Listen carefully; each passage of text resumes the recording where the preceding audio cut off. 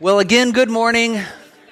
Thanks again for joining us today. We are so glad to be together. Before we get rolling with the text and the lesson that we're going to have today, I wanted to mention something really exciting that we get to celebrate together as a church and that we get to be praying about. So Steve Riesenweber and Chris Smith, stand up if you want, guys. These guys are heading over to Kenya on Tuesday. And they're going to be working for a couple weeks in a rural region of Kenya with Sohi, an organization Steve is really involved with, and just excited for what they're doing. Tell us a little bit about the scope of some of the work you're doing there. On this trip over there, we're doing kind of four things, primary things, that I'm really excited about. Three of them are local connection in the community. One is doing a leadership seminar for 500 community leaders in government, education, and the spiritual world. We're doing an evangelistic outreach, kind of a Billy Graham type campaign, which will reach 5,000 or more. That's how many we had last time. And about 1,000 accepted Christ last time. So people are thirsty there. It's really cool. And then we're also doing a lot of work within the schools in the region, particularly the secondary schools, because the kids are struggling. They're told education is their path out of poverty, but in reality, unemployment's at 95%. So they realize that even if they get that education, the odds of them getting a good job are minimal. So we're really ministering to them in a lot of ways. We're also going to be kicking off the program that Micah mentioned before. We call it I Was Thirsty. And it's a clean water, sanitation, latrines in 41 schools in the region. So we're going to be really impacting them with they're in a terrible situation now. So so many generous gifts have come in. We have $215,220 raised so far in 5 weeks. So God is good. Yes. Of 366 needed. That's incredible. Yeah. And thank you to all of you, because as a church, we have come together to sponsor one of those 41 schools in Kenya, and it's exciting to be a part of such a beautiful mission and ministry happening there in Kenya. Excited for you guys and your trip. We're going to pray for you, and thank you for sharing about it with us. Father God, we thank you for this day, this time.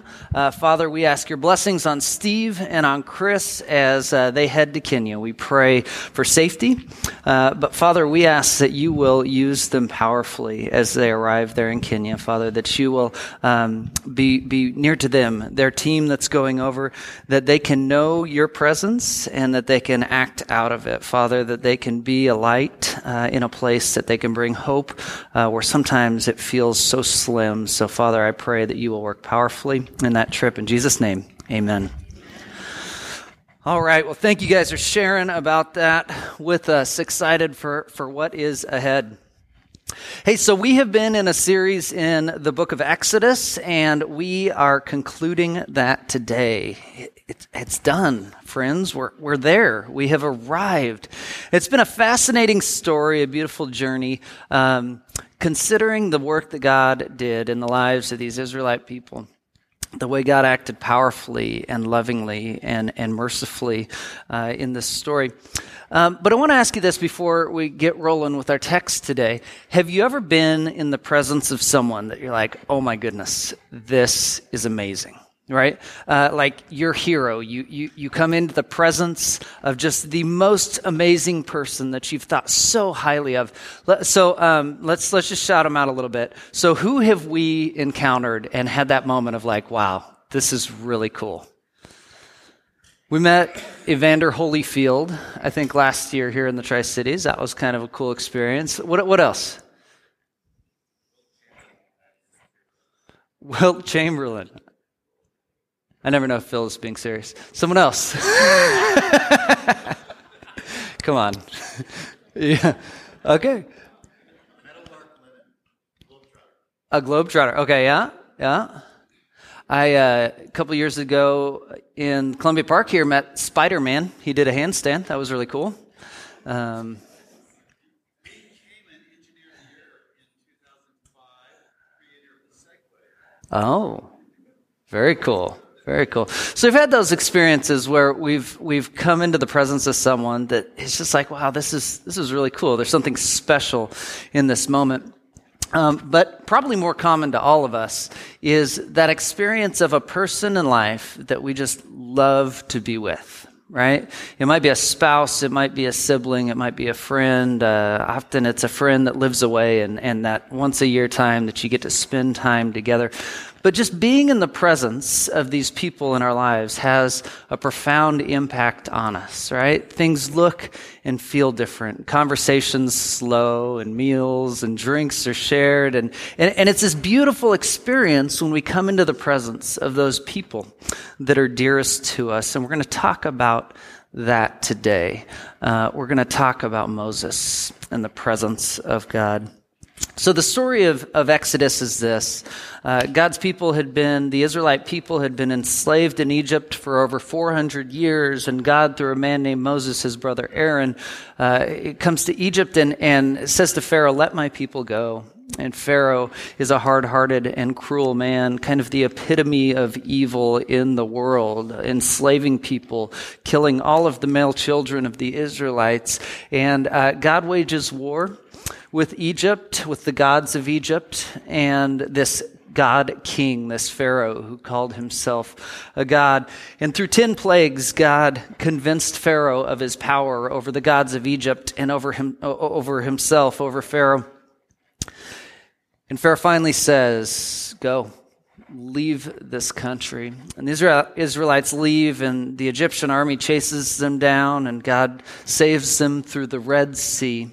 Now, the Israelites find themselves, after 400 years of captivity, wandering in the desert, quite confused at what their next steps are, quite confused about where do we go from here, what do we do. In fact, in their most dire of moments, when they're hungry or thirsty, they're crying out to God or insulting Moses, saying, "You should have just left us in Egypt, where at least we had food to eat," right? Forgetting the past, forgetting the slavery and the murder of their children, and saying, man, it would just be better that way.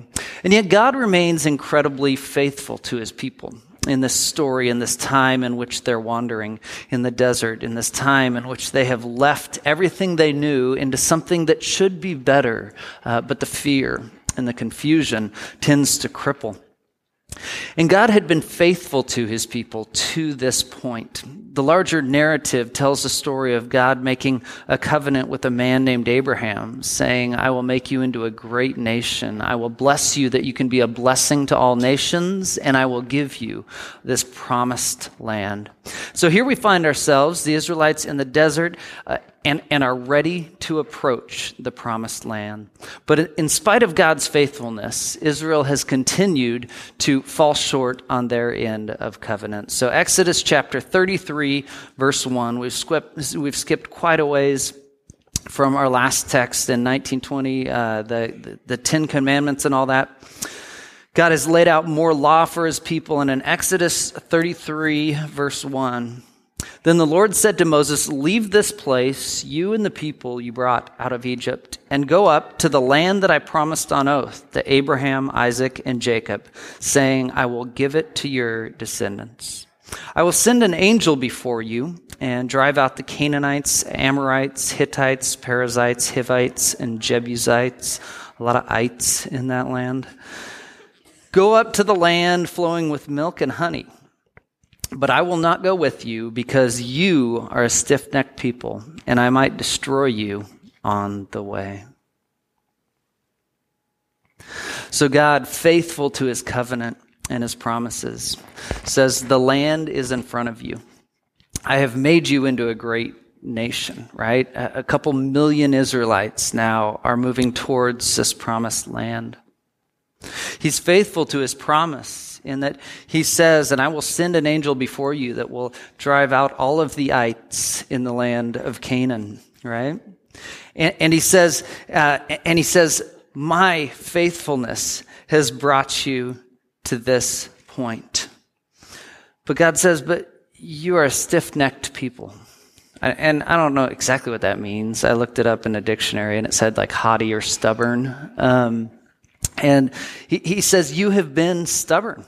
You have refused my ways, and you have failed in covenant time and time again. So God says, I will not go with you. I'll send an angel instead. And Moses, in verse 15, will reply to God. God is being faithful. God is fulfilling everything in the covenant that he's established. But Moses' response in 33:15 blows me away. Then Moses said to him, if your presence does not go with us, do not send us up from here.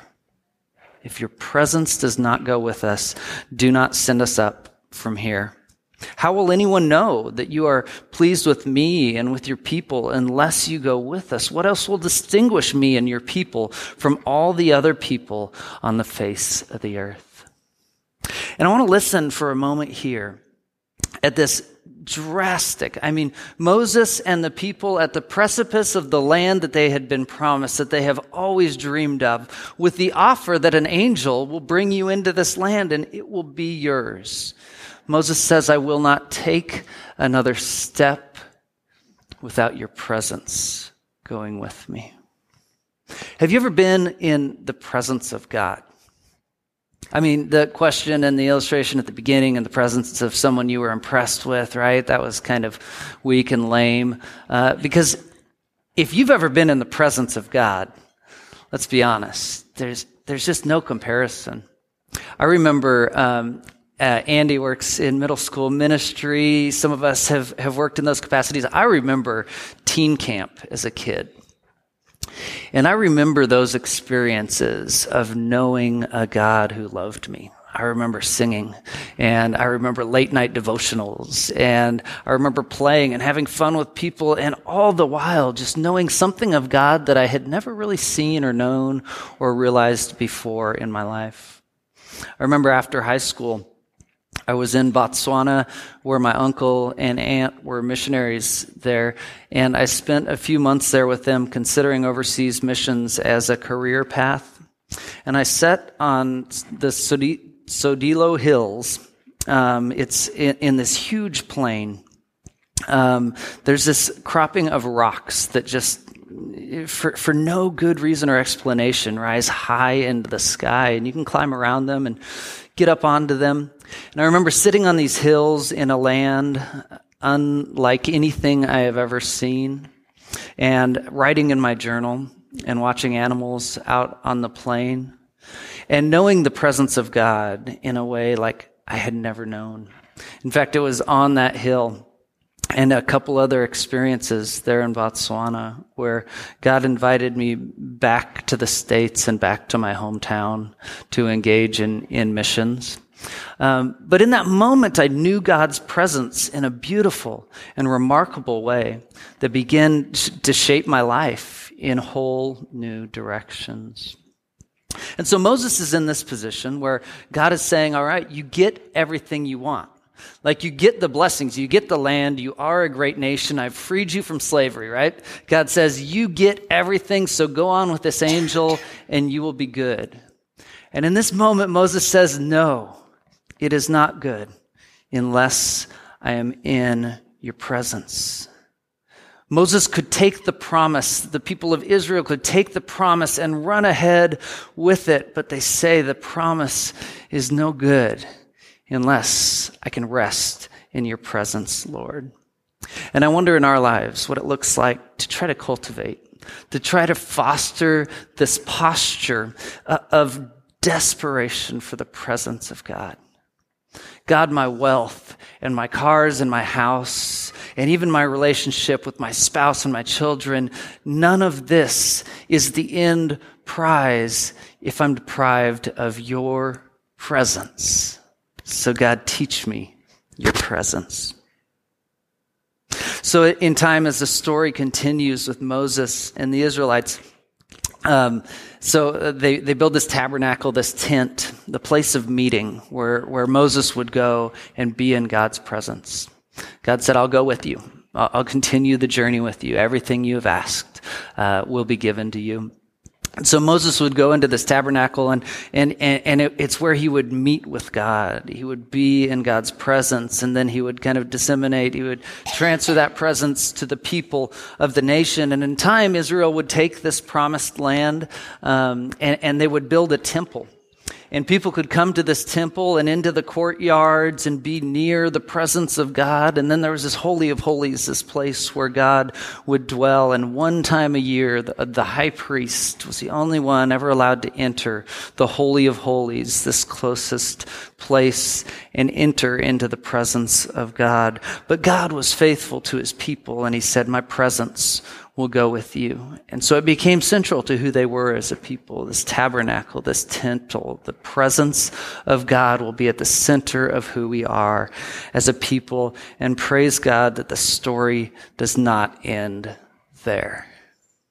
Because here's what happens. Jesus is on earth, and for 3 years he's been leading this group of disciples, these followers, saying, this is what I know. This is God. And this is what it looks like to love and to heal and to help, to bring about social justice and to do all these different things.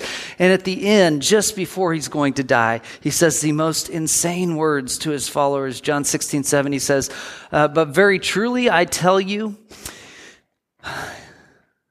it is for your good that I am going away. Unless I go away, the advocate will not come to you. But if I go, I will send him to you. Jesus says to his closest followers, it is good that I'm going away. And can you imagine the cry of like frustration and confusion as his followers say, no. Talk about God's presence. We've been going to this temple all the while. For 3 years, we have walked in the presence of God in Jesus, right? For 3 years, we have known you, his presence. And Jesus says, hey, it's good for you that I'm going away.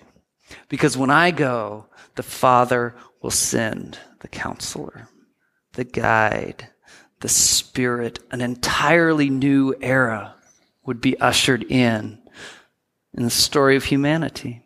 I remember that temple with the Holy of Holies, that central place where God would dwell.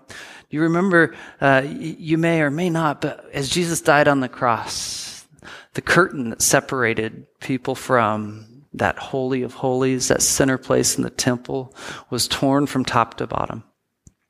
This barrier that separated people from the presence of God, this physical barrier, was torn in two as people were able to come to realize in time at Pentecost in Acts 2, as the Holy Spirit comes powerfully on people and thousands of people come to see and believe in a risen Savior, that the Spirit will be that presence of God in life. Jesus says this of the Holy Spirit in different places throughout the Gospels. He says the Spirit will be your counselor. It will be your guide. He said the Spirit will remind you of my words, of Jesus' words. He says because of the Spirit, you will not be left as orphans, but the Spirit will comfort you when you're hurting. God promises this remarkable opportunity, invitation, a place of presence with himself through the Holy Spirit. In 1 Corinthians chapter 6, our bodies are described as a temple of God. Right, that temple where once the Spirit would dwell, now dwells inside of us. Galatians 5 speaks of the gifts of the Spirit, or it speaks of the fruits of the Spirit, the things that will be produced in our lives. It speaks of love and joy and peace and patience and kindness, goodness, faithfulness, gentleness, self-control. And let me just say today, man, you might have it all together, or life might feel right now like it's just crumbling. Right? We all come in different places on this day, but I am quite confident that any one of us could use a little more love or joy or peace or patience. And the promise of Scripture is that the Spirit, God's presence in our lives, can and will be producing these things. And so my question today is, how desperate will we be for the presence of God? And here's the beautiful thing. Like, we don't have to go running for it. We don't have to approach a temple. We don't have to wonder if, God will come along with us on the journey like Moses did. The promise is real and alive, and the Spirit is at work in and amongst us. And so the question becomes, to what extent will I give myself to the work of God in my life? But here's the most remarkable turn for me. This weekend, I was in Seattle at a conference of church planters, and we heard all these stories of different church plants taking root in different ways in their communities. And what was beautiful, as I had been studying and considering this topic and this idea of the presence of God, it was at this conference and sitting and listening to these remarkable stories of different things happening in different ways in different communities throughout the Northwest. And I realized a central theme in all the stories I was hearing, though the word was never used by any one of us that presented, the word was presence. Like, we are all seeking a way to have a real and meaningful presence in our community, right? We want to be relevant, not for our own benefit, not that we would grow, but we want to be relevant in that we are bringing beneficial things, the love of God, in real and tangible ways into our communities. We desperately want to learn to be more present in our community. And here is the incredible thing that I discovered in the text that we read today. Back in chapter 33:15, Moses says, if your presence doesn't go with me, I won't take another step. But do you remember that he said why? He said, because without your presence, I won't look any different than anyone else. People won't know about you. Moses links in that text, and I hadn't seen it all week until we sat in these conversations, and I was like, what does presence really look like in our communities? And I saw it. I went back to the text and I saw it. Moses creates this link. He says it is the presence of God in our lives that will distinguish us, that will make God known in our communities, in our workplaces, in our homes. And so here is the beautiful promise and the beautiful invitation today that I want to lay out. This invitation that, should we be desperate for God's presence, should we take seriously the offer of the Spirit working in our lives, then we will be a presence in our workplaces. Right? And so often in Christendom, we feel this need to evangelize, and I got to teach, and I got to be able to argue with the atheist and convince them that I'm right and they're wrong, right? Quite often we fall into these modes, and it's good to be knowledgeable, and it's good to be able to express why you believe what you believe. No doubt about that. However, the beautiful thing about this concept is that the presence of the Spirit in our lives will speak powerfully for us. Not so that we won't ever articulate our faith, but so that in our workplaces, people come to us and say, how do you handle that situation like that? Where people come to us and say, there's something different about you. Where people say, hey, can we have coffee because I'm struggling in my marriage or I lost a loved one? And I got to say, friends, that is the work of the Spirit in our lives, revealing the goodness of God through the ways that we live. And so as we learn in our neighborhoods and in our interactions with people around us to demonstrate that love that the Spirit is blessing us with and producing as a fruit, right? As we learn to operate peacefully and patiently and kindly, as we learn to be good to people, even the least of these, the marginalized people that only Jesus would go to because Israel could care less about them at that point, right? As we learn to live in these ways, the presence of God will create a real presence in our communities, through our lives, through the ways we live. Jesus speaks of us as a light on a hill. He says, you will shine like a light on a hill, like a city on a hill. You will shine and people will see it. But like Moses, I believe it only happens if the presence of God goes with us. This is what shines out of us, friends. It's nothing beautiful about our character. about our speech, about anything that we are or have done, but the presence of God, the Holy Spirit at work in our lives, will shine brightly. It's my dream that we go from here today convicted that I want to invite the Spirit to work powerfully in me and through me. And in that the Spirit will demonstrate powerfully a risen Savior in the lives of people around us. As we demonstrate these gifts of the Spirit, it will transform our workplaces, our communities. It will change the lives of people in Africa over the next couple weeks. Praise God that His Spirit goes with us and will work powerfully in us and through us. It will transform interactions in our households. Friends, the invitation is to let the Spirit of God work powerfully in us and through our lives. You are invited to know the presence of God. And so as we pray today and as we close out, I want to just remind us of the words of Moses. I won't go a step further without your presence. And I want to invite us to pray that today, just in your head. You're welcome to pray along with me or just tune that out and talk to God. You are invited into His presence. I can have that conversation. And I want to invite us, those of us that have been following Jesus for a long time today, friends, I want to know more of the Spirit's work in my life. I want to be a greater presence in this community, not for myself, not for our little church, but for the glory of God. And so I want to invite us to consider inviting the Spirit to work powerfully. God, I won't go another step without your presence. Reveal your presence to me. Allow me to know the work of your Spirit in my life. And for some of us today that have maybe never come to that point in life, I just want to invite you to consider.